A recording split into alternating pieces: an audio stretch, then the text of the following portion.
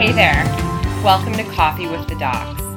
We are a holistic lifestyle podcast where we give integrative solutions and bring brilliant experts to help you thrive, mind, body, and spirit.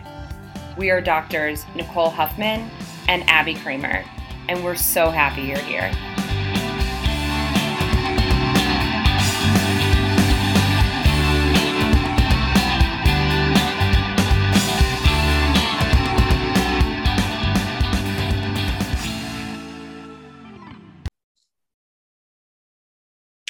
Hello, everyone. Welcome back to Coffee with the Docs. Today, we've got an amazing speaker and guest who we've wanted to have on the show for a long time, Dr. Tyna Moore. And she came on. We really wanted to talk with her about the concept of metabolic health, which is just really, when it comes down to it, keeping your system and your metabolism in the best shape possible. Actually, is super, super important, obviously for so many things, but especially currently in this environment, important for your immune health. And she's been really passionate about this since day one of COVID on, okay, everyone, this is time for us to pay attention to the health of our bodies and exercise and eat well and make your body the most resilient as possible, because as we all know, the people kind of getting the sickest have poor metabolic health. And it's really interesting. In the start of COVID, she got a lot of flack for saying that, but now it's really panning out, every week that goes by, it's more and more true, that's so important. So we wanted to take a dive with her on what metabolic health is, how people can optimize, her thoughts on things like fasting and working out and all that. Yeah, I loved how she actually gave a lot of just really easy things that people can do every day to optimize their metabolic health. And even just like cold therapy or heat therapy and, just different things that people can do. A lot of it has to do with optimizing your blood sugar, keeping your fasting insulin low. We definitely chatted a ton about the current state of everything in the world. And while she's actually pretty moderate with her views on a lot of things, she's very, very passionate about this subject. And so, and you can just tell, and you can tell she's been in the industry working on this with people for a very long time. So I feel like you guys will have a lot that you can learn from this episode about how to maximize not just your immune system through it, but everything else that a stable metabolic system has to offer for your body.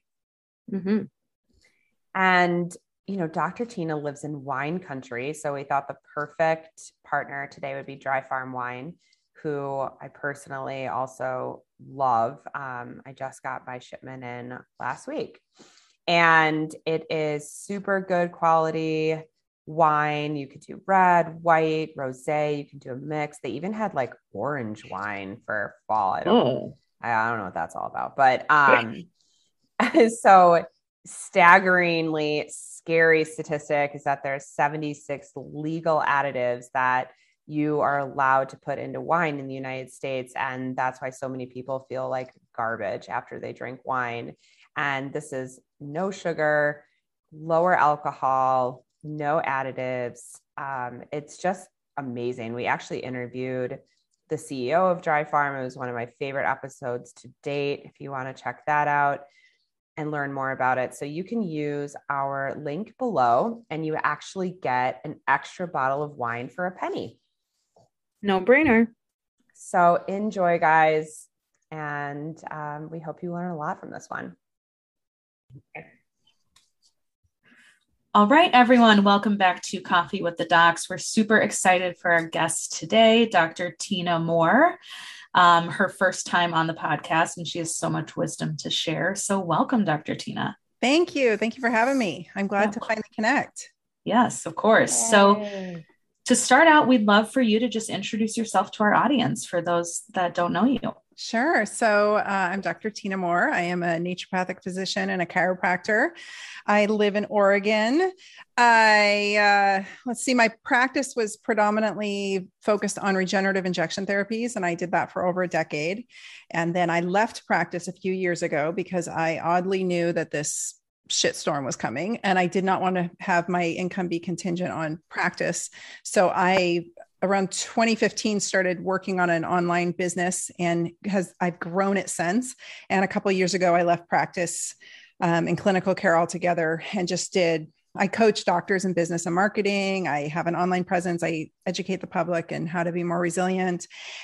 I have a supplement line, I have a podcast. And so that's really where my focus went. And I was grateful because, as of a few days ago in Oregon, or actually in a few days in Oregon, anybody who is seeing patients in person who does not comply with a mandate will be in trouble. So my psychic abilities were they were right on. I told my assistant, I've had the same assistant for like 7.5 years now. And I told her that something like this was coming, joking about the zombie apocalypse, and always telling her, like, we got to get out of practice. We got to quit making our money contingent on this, because I don't like what I'm seeing. And lo and behold, so my association isn't standing up against it. My board isn't standing up against it here in Oregon. So we're just, as all healthcare practitioners are involved in this one in Oregon. I'm a naturopathic doc too. And I was really surprised actually that they weren't making a bigger stink about it. And maybe I shouldn't have been surprised, but I was, because I was like, this just kind of goes against everything. So everything. Yeah. Everything we stand for. My background is I was mentored up by a great naturopathic doctor named Rick Marinelli. I don't know if you ever heard of him, but he was a huge force in our profession. He is the reason I think we have such a stronghold, the stronghold that we do, which is shaky, but it's bigger, much bigger than it was when I was working with him. I started as his receptionist in the early 90s and just followed him around for almost 20 years. And then he ended up contracting cancer and he died in 2013, and I took over his practice. So I think I wonder sometimes why I get up every day and like bring the battle to Instagram and bring the battle to wherever I can, because he would be fighting like hell right now. He would fight like hell. And I oddly, like, it sounds weird. I don't know if you've lost anyone you're close to, but I'm going to cry.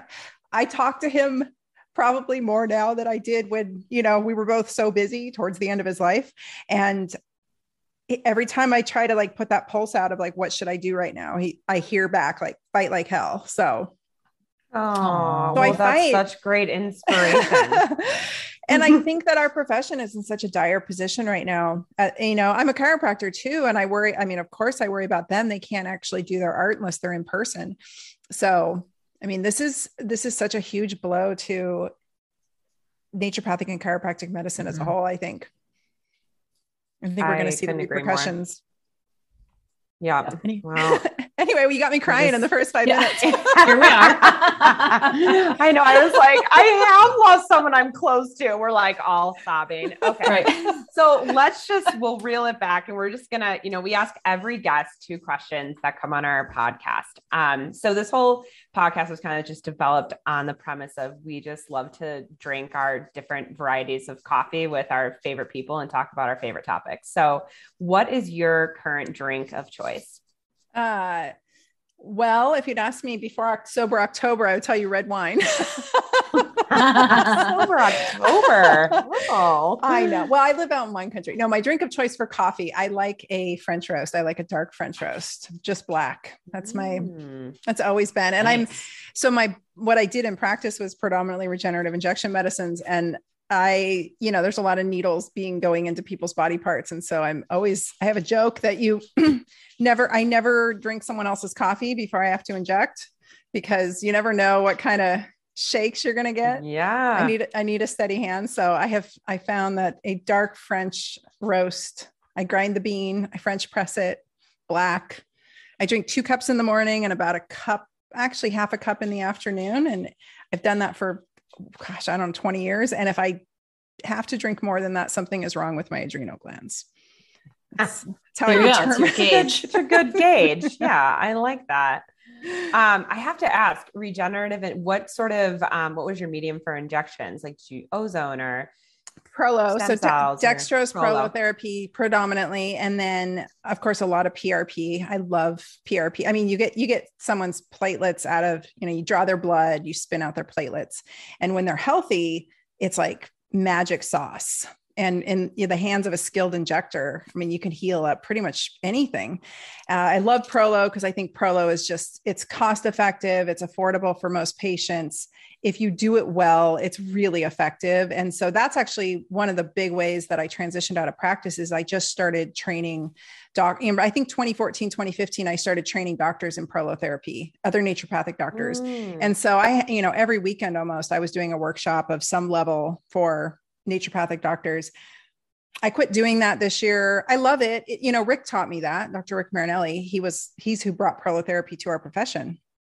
And he was really good at it. I kind of developed my own method, if you will, because I'm a chiropractor too. And I think that the way I do it is, I don't know how to say this. Like, I'm not trying to say I'm better than anyone else, but I took great pride in being good at it and bringing in my chiropractic hands and my chiropractic training to my injections. And so I feel like I created sort of a hybrid technique that I loved sharing with other doctors. But in Oregon, with the way things were going, most of the NDs around here wanted to gripe about whether somebody was vaccinated or not. And I mean, the NDs in Oregon have really, for the most part, predominantly gone that way. And then on top of it, I wasn't going to wear a mask all day inside of a setting to train people. Like, training people with needles is already dicey because they're nervous, they're getting stuck, they're sticking each other, and then add a mask to it. And I was like, I'm going to sit this one out, guys.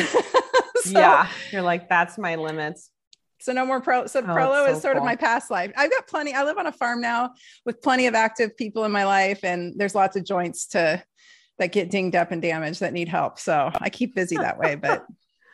That's awesome. I love all of that. Okay. And then what is your latest favorite biohack? My latest, sauna. I just want to live in my sauna pretty much. I try to go in there. Well, I always go in once a day, and I'm trying to debate whether it's safe to do it twice a day because it feels so good. It's so good. It's like a little cocoon of, do you guys have a sauna? I do. It's life-changing. Yeah, it's life-changing. I mean, it's pretty life-changing. I've saunaed in the past, but I've never really gotten into it like this. I don't know. There's something about getting hot and then getting those heat shock proteins going. It fixes everything. Mm-hmm. Yeah. No, your Zen space. Ah, cool. What? Yeah. It's your Zen space. Yeah. And it's quiet. It's sort of like a little bit of, what's the word? Like when you get in a float tank, when you have sensory deprivation. Yeah. Mm-hmm. It's just like my quiet little warm cocoon. So totally. I love that. Awesome. I'm digging it. All right. Well, our main focus we'd love to kind of hone in on with you today is metabolic health. Okay. Because I know you're really big on sharing with that in social media. And I feel like especially for the general public, it's like kind of a really neglected topic. Like, people aren't kind of shining a spotlight on it, and it's so important. Mm-hmm. So I'd love for you to just kind of intro that for our listeners. What is metabolic health for people that just aren't familiar with that arena? Sure. So the way that I look at metabolic health is your metabolism flexible? Meaning, when you ingest food, do your biochemical pathways work correctly? In that, not only are you absorbing, most people think food in, poop out, absorb in between. And in my head, I wonder, what's happening at the cellular level with insulin resistance, is the glucose actually making its way into the cell to be utilized? What's happening in the brain? What's this doing to the hormones? Metabolic health to me is the ability to take in your food, predominantly carbohydrates, convert them into usable energy, get them into the cell to be used properly. And then you have the proper cofactors in there to run the Krebs cycle in your mitochondria. And then you're optimized that way. And I think that we have a huge problem in this country, and it's trickled throughout the world. And I'm 47, so I've watched this happen. I've literally watched this unfold. I mean, the rates of obesity have tripled since I was a kid, and especially in the US, right? And we're seeing rates of all other kinds of things go up as well, which can be tied back to maternal metabolic health. I mean, you can look at the metabolic health of a mother who's pregnant, and her offspring can suffer from a myriad of conditions due to her blood sugar dysregulation. So I knew when COVID hit that we were in trouble, because it seemed to be selectively hitting the hardest those who were obese and diabetic in China. And you could see the studies coming right out at the very beginning of the pandemic. And I was like, uh-oh, this is going to be a shit show. And I don't laugh to be trade. It's just like, F&A, like when you think about the amount, 88% of Americans are metabolically unsound. So I'm sorry about my background. I've got my dog hopping around in the background. So yeah, that's where we're at. And then the biggest concern I had, and the panic that I had initially, was that we would end up in this never ending cycle where they wouldn't, this lockdown strategy is basically a drawn out let her rip strategy. Oh, I see a cute dog in your little background, Abby. That's right. I just had to pop in. There's my ADD. I see a dog and I'm like, oh, dog. Yeah. And anyway, we've got such a predicament with it that the cycle of this will not end, because the lockdowns don't, especially in Oregon, we were locked down so hard, it doesn't allow for natural immunity to make its way through. We know that, yes, this virus can hit people of all ages and all genders, et cetera, and all sizes, but it is preferentially selecting for those who are frail, sickly, and inflamed, right? And metabolic health goes hand in hand with that. Your metabolic health, as Mike Mutzel always says, metabolic health and immune health are two sides of the same coin. So I thought for sure this would be an opportunity for Americans to step up and be like, I'm going to get my shit together. Right. And so I came out blaring with that message, and I took a lot of heat for it, which has been such a weird roller coaster ride the past 2 years, almost 2 years, right? Just watching everybody completely deny and neglect this huge piece of the puzzle. But I don't think we're going to get through it until that is addressed. And I don't know if that will ever be addressed. So I think we are going to continue to see, if you look at Israel this time last year, their hospitalization rates are the same. Their death rates are the same. Their case rates are the same as they are now. And we've got 50% of the population triple vaxxed in Israel. So is it working? Yes, we're seeing a significantly lower rate of morbidity and death in those who have been triple vaccinated. But overall, is this making an impact on society? We're not seeing that, right? Those numbers aren't adding up quite yet. So it's a watch and wait scenario, but it's very frustrating to watch and wait when we all know, the three of us know that getting your metabolic health in order isn't that complicated. The impact and the benefits begin almost immediately. And it's just a matter of people wanting to do it. And you'd think they'd be scared. You think they'd be scared enough by now, right? Like, I just thought people, like, the real risk of death would maybe inspire people to take action. Yeah. But it's hard when that's not the message they're hearing. Right. If the message from media was, hey, the CDC is going to suggest that everyone exercises for 60 minutes a day. And, we're going to have programs so people can have access to fresh, healthy foods. And like, if that was the messaging that was out there, I think people would be way more likely to implement those strategies. Right. Instead, they're like, you don't have to do anything that's hard. All you have to do is get this new little thing in your arm, and that you're great. So it takes away all that personal responsibility. Or two. And here's $1 million maybe if you enter in this raffle. Right. And it's just wild. And I understand that there's just a lot of variables, right, in this country. It's not fair. I want to say, like, look at Sweden. Sweden's crushing it. But as my friend Dr. John Kim says, they are a much more homogenous society, right? We're looking at Scandinavian countries right now. Scandinavian countries are sort of just being like, all right, we're just going to act like what times are normal. And they sort of just like let off restrictions, and their rates of everything are going down, and they're doing great, but it's a very homogenous society. We don't have that in the US. We have a lot of inequities. We've got food deserts, but I've even looked at, and this math is not exact, but the last time I looked, I put into Google, I just said percentage of food deserts in the US, and I put in percentage of poverty in the US. And assuming which is incorrect, but assuming that everybody who's impoverished in the US is also living in a food desert, which is incorrect. I live in a food desert. I live in a small rural town where there's literally no food for 20 miles each way. But assuming that all poor people had a food desert scenario, that still only accounts for a mere fraction of the obese people in this country, which means that the bulk majority of people who are prone to poor outcomes with this virus can actually do something about it and have the means to do so. Right. I mean, that makes sense. That's the math, right? So what is it? Laziness? Is it, I don't know. I had a lot of adverse childhood events. I had a lot of bad shit happen to me. That doesn't mean that the virus doesn't care. Like the virus doesn't care what your reasons are, whether they're legitimate or they're just a lazy excuse. Like, it doesn't matter.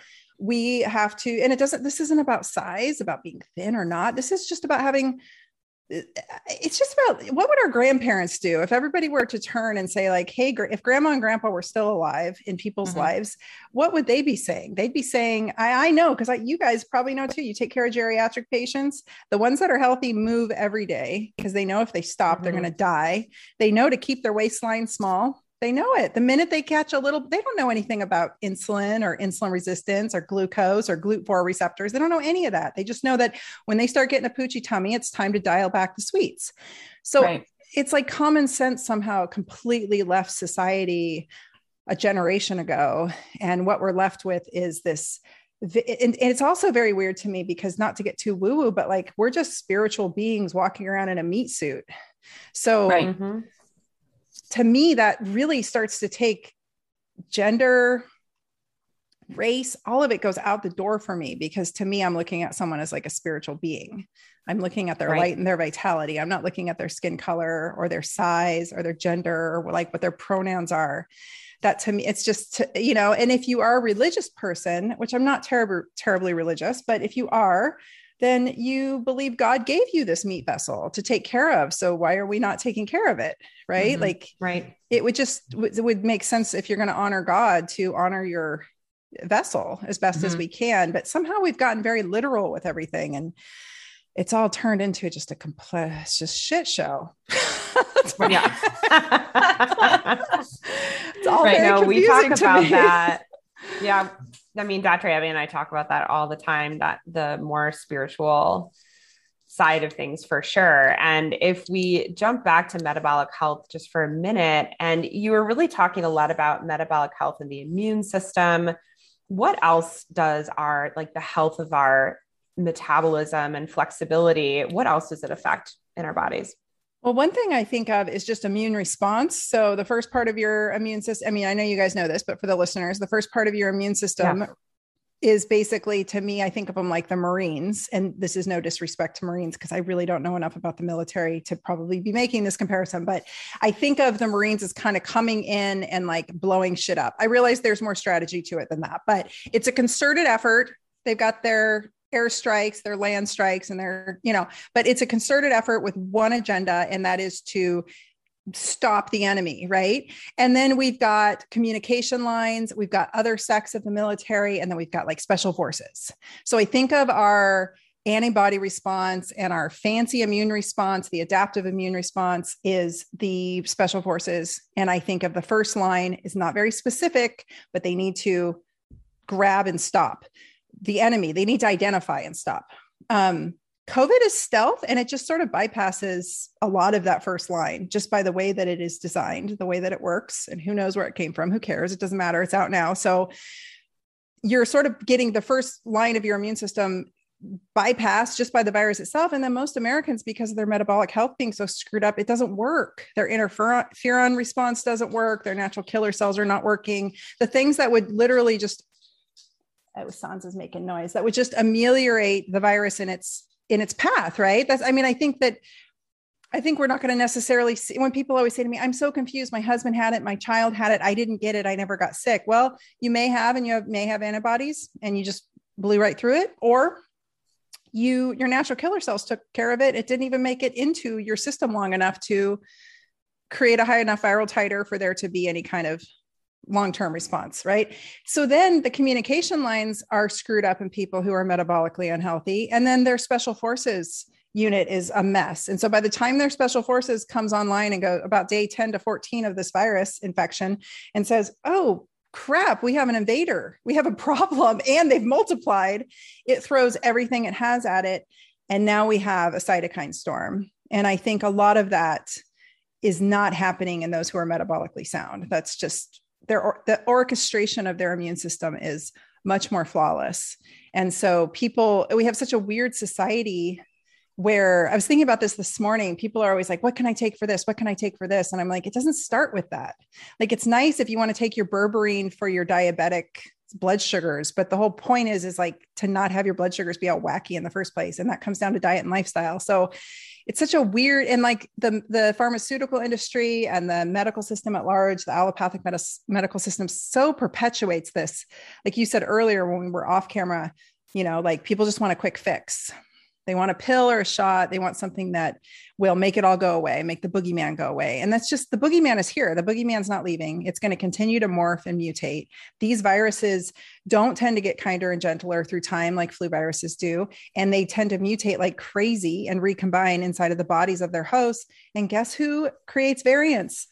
Bodies that allow it to linger longer. And guess where it lingers longer? Sickly, inflamed bodies that can't clear it. So people want to blame healthy people like myself, who I can't get the vaccine. Even if I wanted it, I don't want it, but I can't. I have ITP, which is one of the main side effects that we're seeing with this virus. It's causing people to bleed out and hemorrhage. In some cases, that is a known side effect. So I think it would kill me. So I'm not going to take it, but I'll take my chances with the virus. Like, my insulin is super low. My inflammation's super low. My muscle mass is good. And I work really hard to make that.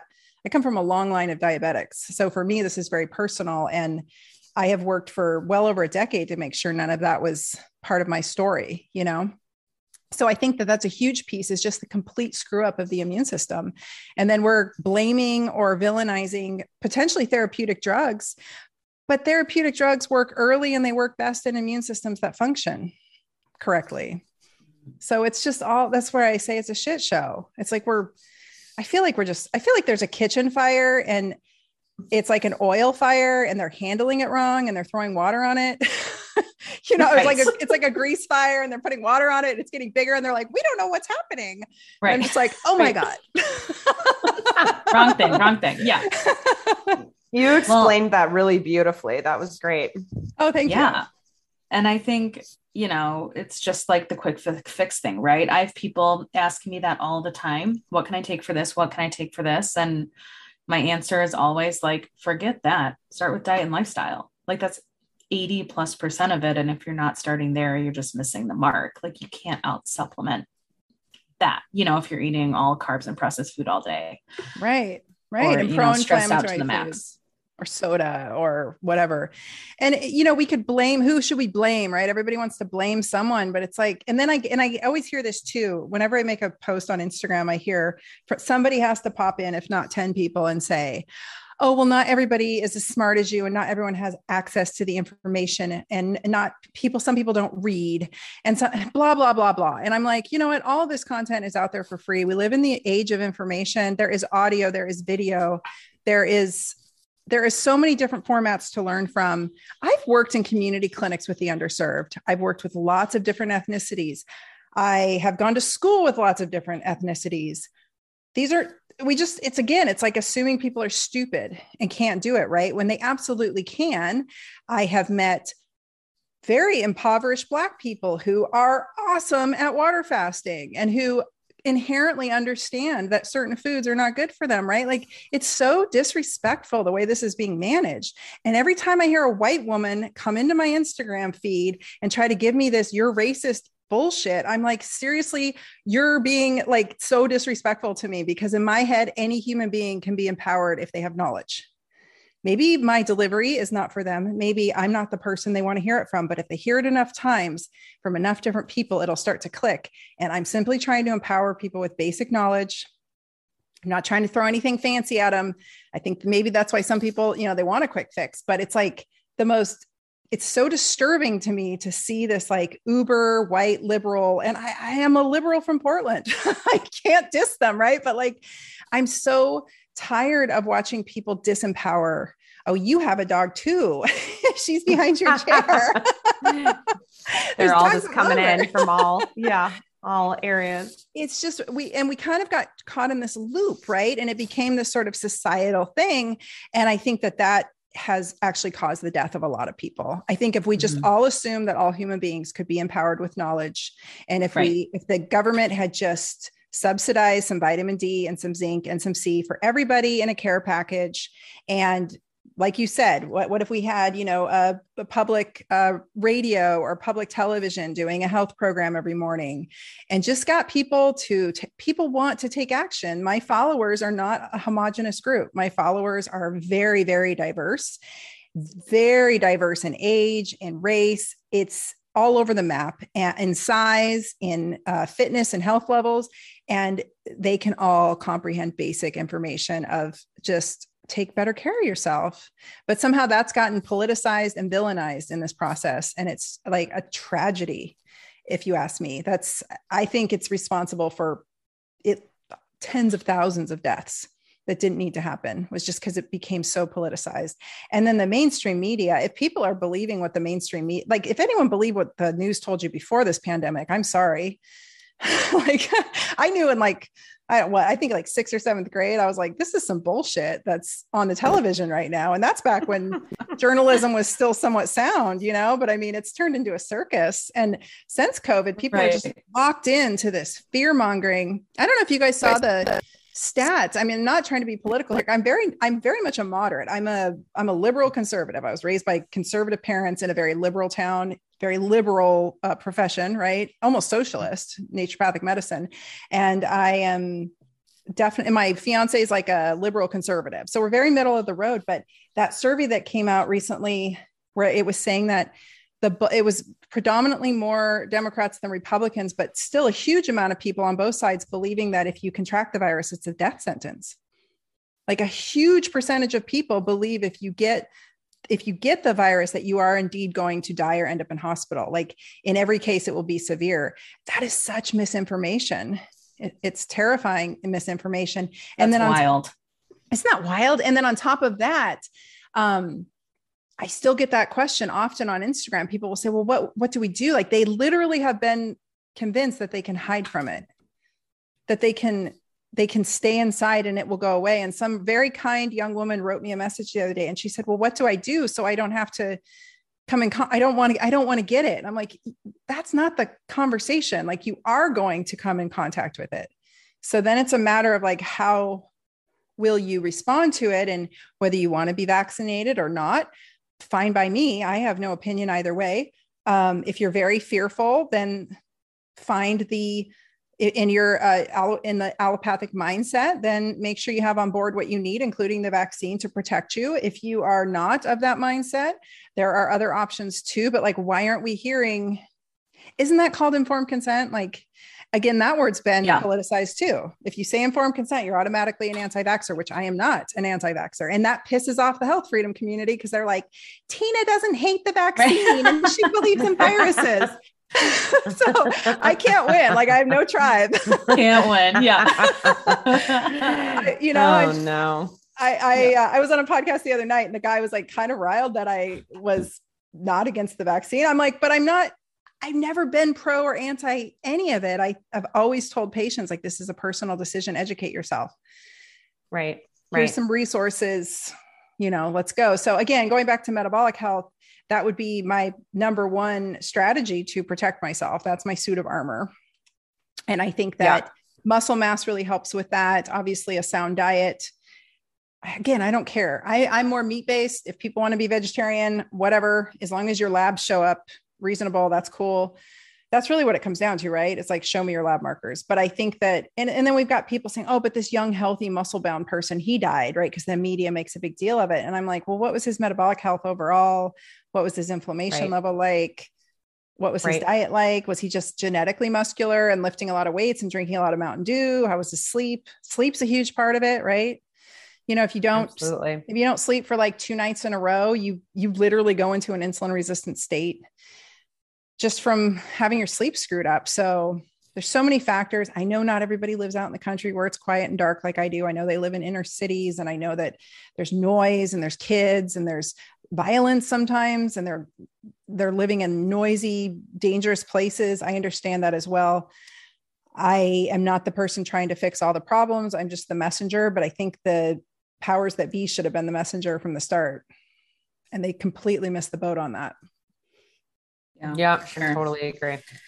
So also piggybacking on the metabolic health thing, if people are listening, like, okay, I want to get my blood sugar under better control. I want to like make my physical terrain more resilient to the virus, right? Because that's what it's more about. Just like preparing your body to fight it, let alone any virus, right? Not just the big scary one that's out there right now. Right. Any differences. Yeah, they're all out there. So how should men and women address metabolic health differently? Because I hear this as a conversation all the time, and so much of the research has been like only done on men, and there's like that whole issue. So how would you say men and women, what are the differences there? The big one to me would be intermittent fasting as far as differences go. And how does that tie into metabolic health? It's just basically, the way I look at it is your body stores sugar resources in your liver, and then you have your quick sugar going on in your bloodstream. And if you eat all day long and you graze all day long, and you don't have a feeding window that's tight and a fasting window that's maybe a little bit longer or the same, you're never tapping into your fat stores. You're always just burning like quick kindling. You're never really burning a log. And so I think that having the opportunity to fast, and that is overnight, that's why we call it break fast for the listeners. I know in the Jewish community, when they come off of religious fast, there is a break fast, and that's when they have their meal together. So having that be a specific window of 12 plus hours is really beneficial to metabolic health. I think that dudes can go longer on the fast part and shorter on the feeding part. And I was actually doing the math on this morning. I need about a 10 or 11 hour feeding window. That's 10. Because I had like I had an 8-hour feeding window yesterday, and I woke up this morning and I wanted to destroy my kitchen. I wanted to eat everything. Like I was starving. And I woke up starving, which is not it's a little bit of a cortisol rush. And so I think with women, we might need a longer feeding period and a little bit shorter fasting period compared to men, because our hormones are different. So men can do things a little bit longer. Men have testosterone on their side, which is really awesome for your metabolism when it's working correctly. But when you get a belly on you, that belly fat has an enzyme called aromatase, which converts your testosterone into estrogen. And then you just become a big kind of estrogen bloat cycle. And that's a mess for men. And it's a mess for women. It happens to women too. And so I think having, and how do you fix that? You lift weights. I'm a big fan of keeping carbs low. I think that as we age, we all become more insulin insensitive, period. It's just a given. Like if you're going to hit the age of 85, I don't know about you guys, but if you run labs on your patients, I have rarely seen someone in their 80s, even if they were bone thin, that didn't have some blood sugar issues. It's an inflammaging type of thing. It happens naturally as we age. We just become more carb intolerant and more insulin insensitive. And so we really want that insulin sensitivity. So I just tell people, expect as you age to eat less carbohydrate. That's just the way it is. I'm not a huge fan of refined sugar in any capacity. I'm a big fan of movement. I'm a big fan of strength training. I think that allows you a little bit more wiggle room with carbohydrates. I do think some carbohydrates are necessary to keep women's hormones healthy. And so I think those are the big differences that I think of. As far as training goes, I think men and women can both lift heavy. I don't see any issue with that. And I think I think a lot of women use their hormones as an excuse. And I've been there in the muck of hormonal hell. So I get it. And I'm totally perimenopausal. Like I have Carrie Jones on speed dial, because I'm always like, why do my breasts hurt right now? What is happening? Like, honey, you're 47, you're perimenopausal, right? So like, right. It's real. Yeah. And I live with it. Like no month is from month to month. It's never the same anymore. It's always like, what's going to happen this month with my hormones. So I get it, but it's still ultimately, if I think back to my patients, I started practice when I was in my early 30s, and I had some really incredible older women who were beautiful and healthy and strong and fit and successful. And all of them had a lot of things in common. They watched their waistline. They didn't eat a lot of refined sugar. They kept a check on their alcohol intake. They all exercised a variety of different ways, but every day was a day that there was movement. They made sure they optimized their sleep. So I think that, and the men too, the men tended more towards strength training, weightlifting, but so did some of the women. So I don't know if there's a ton of differences that I personally can think of besides that. I think we're mammals. We're just fancy mammals with opposable thumbs, and mammals don't eat all day long. And they tend to be somewhat active, and then they rest hard. That's the thing. If you look at mammals, especially migrating mammals, there's a lot of sleeping. But when they're up and they're working and they're doing something. And so it's like food gathering, work, then rest. But we just are kind of in this weird, like humans are just sort of like all day long, just they work under fluorescent lights and cubicles, and it's just like all day long. Right. It's not conducive to longevity. Right. Oh, and then people wonder why they feel blah. Right. I know. Like you literally sat all day or whatever it was, right? Yeah. I think that's why I love my sauna so much, is because it's shocking. The heat is shocking to my system. I love it. I love getting really hot. I'm trying to get into cold plunges.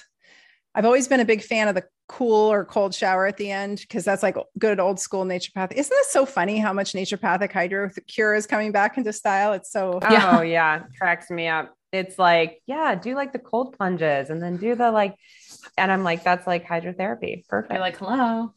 I was listening to a very smart doctor the other day on a podcast. I won't say who, but he's really smart guy, but he was going on and on of all the health benefits and the immune benefits of hydrotherapy, and how he had just come upon it and he couldn't believe it. And he'd done this research showing that in 1918, that's how they cured people. And that's how how the people who had hydrotherapy treatments and, all the whole kit and caboodle that we learned through our naturopathic training were the ones who lived, and the ones who didn't, and the ones who were, aspirin had just been invented. So the ones who had suppressed fever with aspirin died more readily, and blah, blah, blah, on and on. And I was like, he's talking about naturopathic medicine. He's going into the history. I was so excited because it was a big podcast. And I was like, he's going to do it. He's going to say it. And he said, and if you really want to dig into the history, look at the physiotherapists, because they're really the ones who invented it. And I was like, God, What? wrong. Because wrong. All NDs were physiotherapists back then, right? That's what you would have. And there wasn't truly, back then, there wasn't truly the word naturopathic doctor. They were MDs who were holistic, who came over from Europe, who kind of created naturopathic medicine in the States. And so anyway, we got no credit. But he was very excited about hot fomentations and poultices and hydro. And I was like, you go. Wow. Yeah. Gosh, I used to get made fun of in med school, and we would recommend hydrotherapy, and we'd bring them in the room, and we'd do the towels, and I don't know, whatever. It probably wasn't the best thing ever. People would be like, oh, this is so ridiculous. I'm like, this is so good. It's so good. If you get sick, get hot. I always say that, go cook or if you're feeling, for the listeners out there, if you are feeling blah and you don't know where to start, and your metabolism's screwed up, and you're inflamed because you hurt and you don't feel good, and you're carrying extra weight around your stomach you can't get rid of. Those are sure signs. Your blood pressure might be a little high. Your waistline might be a little thicker than you want it.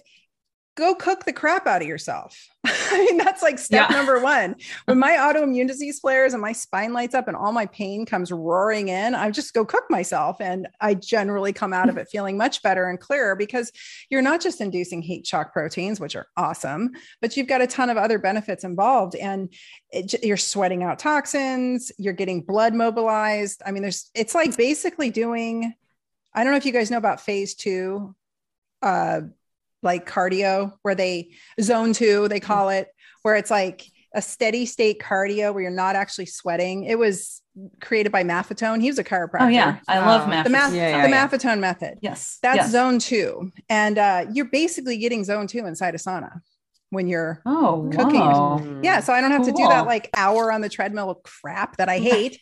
I Right. have a treadmill. I hate using it. I'm like, I just do my zone 2 every day. So there's just a lot of benefits to getting hot. And there's, there's small portable units people can use. There's blankets you can lay down inside of that'll cook you and give you it's awesome. So I think there's a lot that people, or you can go take a hot bath, just go roast yourself a little in a hot bath, but there's so much people can do to keep their health up and keep their immune system up. And all of that comes back to really modulating insulin resistance and bringing you back into a more metabolically sound baseline. Sauna does it. So, walking regularly every day. You don't have to go out and like become a world-class champion of fitness and health. You just have to like put the sugar down, go for a walk, and then make a concerted effort to do something every day to stoke your metabolism and your immune system. Yeah, no, that's so good. There's so many things you listed that like they can do, and also some things they can remove. So that's awesome. So what are some further resources that our listeners can go to if they'd like to do like a deeper dive? You mentioned your podcast. So definitely say the name of that. And then whatever else comes to mind. I have a podcast called The Dr. Tyna Show. I actually have an old podcast too that has over 100 episodes that my producers of my podcast don't want me to talk about, but it's called Pain Free and Strong. And there's a ton of content there. And if you actually go to the last 100 something episodes before I shut it down, if you go to the last few episodes, it's all COVID related because it was right at the onset of this pandemic. And I've got some great interviews in there with different guests. I've got a book that is free that I would love for the audience to download. It's called Pain Free and Strong as well. Forget the name. It literally could be like the Survive COVID manual because it's just the 6 pillars of health. I mean, straight up, like from mindset to strength training and movement. There's a chapter on nutrition. There's a chapter on your gut health, your hormones, meditation and mindfulness. It's all referenced. So I wrote it in 2017. It's a really nice, easy, quick resource for people. Older folks can read it. Teenagers can read it. It's like, it'll take you a night to gobble it up. And it's just, if you like the style I talk in, it's very much that kind of in your face, not sugarcoating it. And then follow me on Instagram, which is where I'm trying to just create a collection of good knowledge base. It's not super organized, but I really am. I have a couple different accounts there. You can just go to Dr. Tyna, DRTYNA, find me there, and then you'll find my other accounts. But that's really it for me right now. I haven't really branched out into blogs or website or any of that because I'm trying to keep it, that's next, but trying to keep it simple for everyone because I know that this is overwhelming. And I realize that a lot of people haven't considered that their health is compromised until this pandemic hit. And I know that there's a paralyzing feeling that can happen for a lot of people when they're like, oh my God, I don't know where to start. This is all too much. So start with a book, start with my podcast. And, podcasts like this, there's so much information out there. When you start hearing the same thing over and over and over again from different people, take note of those concepts and then go look further, right? Go do some research for yourself, because I really believe if people can't own a baseline of nutrition and a baseline of physiology, they can't really take control of their health very well. And if you're one of the few of us who are not vaccinated, I think things are going to get real dicey in the hospital systems. And so being healthy and staying away from needing urgent care is probably my goal right now. I'm just trying to keep us all healthy and needles out of our arms. So. Right. Well, and that's where it's, it all comes down to education, right? If people don't understand, like you're saying, the basics of health, why it's important, what you can do, it does become very confusing. You can go to a health food store and like, oh my gosh, in Whole Foods, where do you start on the shelf? So it's like, start learning first from different people and all these resources, and then do what makes sense for you. Is so important. And like, that's why we started this podcast. Cause we're like, we only have so many minutes with our patients on our tables. Right. So we wanted to create a resource where someone wants to learn about metabolic health. Here you go. We have an hour on it. It's awesome. There's some great resources. So we so appreciate you coming on and sharing your time with us. This is so valuable. I am so happy to connect. I hope I gave enough info there. I know there's so much more, but you gave a ton. You definitely did. It's just like, Tina, you didn't share enough. Yeah. It's like, basically didn't Yeah. It's a rabbit hole, I know, for people. So I want to make sure just not to overwhelm them, because I know overwhelm. I'll teach you guys something that I learned a long time ago, and I am guilty of it myself. And maybe you already know this, but less is always more, right? So Yeah. you give somebody too much and they become paralyzed. So yeah, simple is better. But that's the great thing about podcasts, though. You can take notes, you can pause it, you can listen to it again and again. So yeah, it's all good. It's right up yeah. our alley. Well, thanks so much Yeah, for we having me on. appreciate you. Yeah, thank you so much. Thank you. Yeah. The statements in this podcast have not been evaluated by the FDA. Information provided here and products recommended or sold on coffeewiththedocs.com and or our podcast are not intended to diagnose, treat, cure, or prevent any disease. The information provided by this site and or by this podcast is not a substitute for a face-to-face consultation with your physician and should not be construed as medical advice of any sort. By using any of this information or reading it, you are accepting responsibility for your own health and health decisions and expressly release Dr. Nicole Huffman and Dr. Abby Kramer and its partners and guests from any and all liability whatsoever, including that arising from negligence.